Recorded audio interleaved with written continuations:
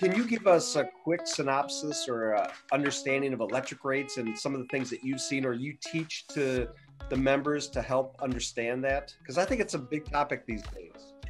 So I can give you my perspective on how electric rates are changing.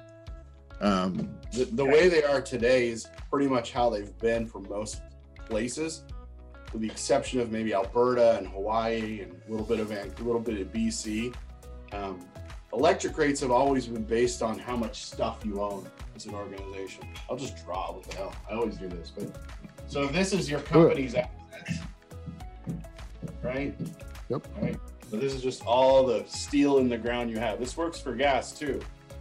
If you build more things, right, you make more money. All right. You put assets in the ground, you get a return on those assets.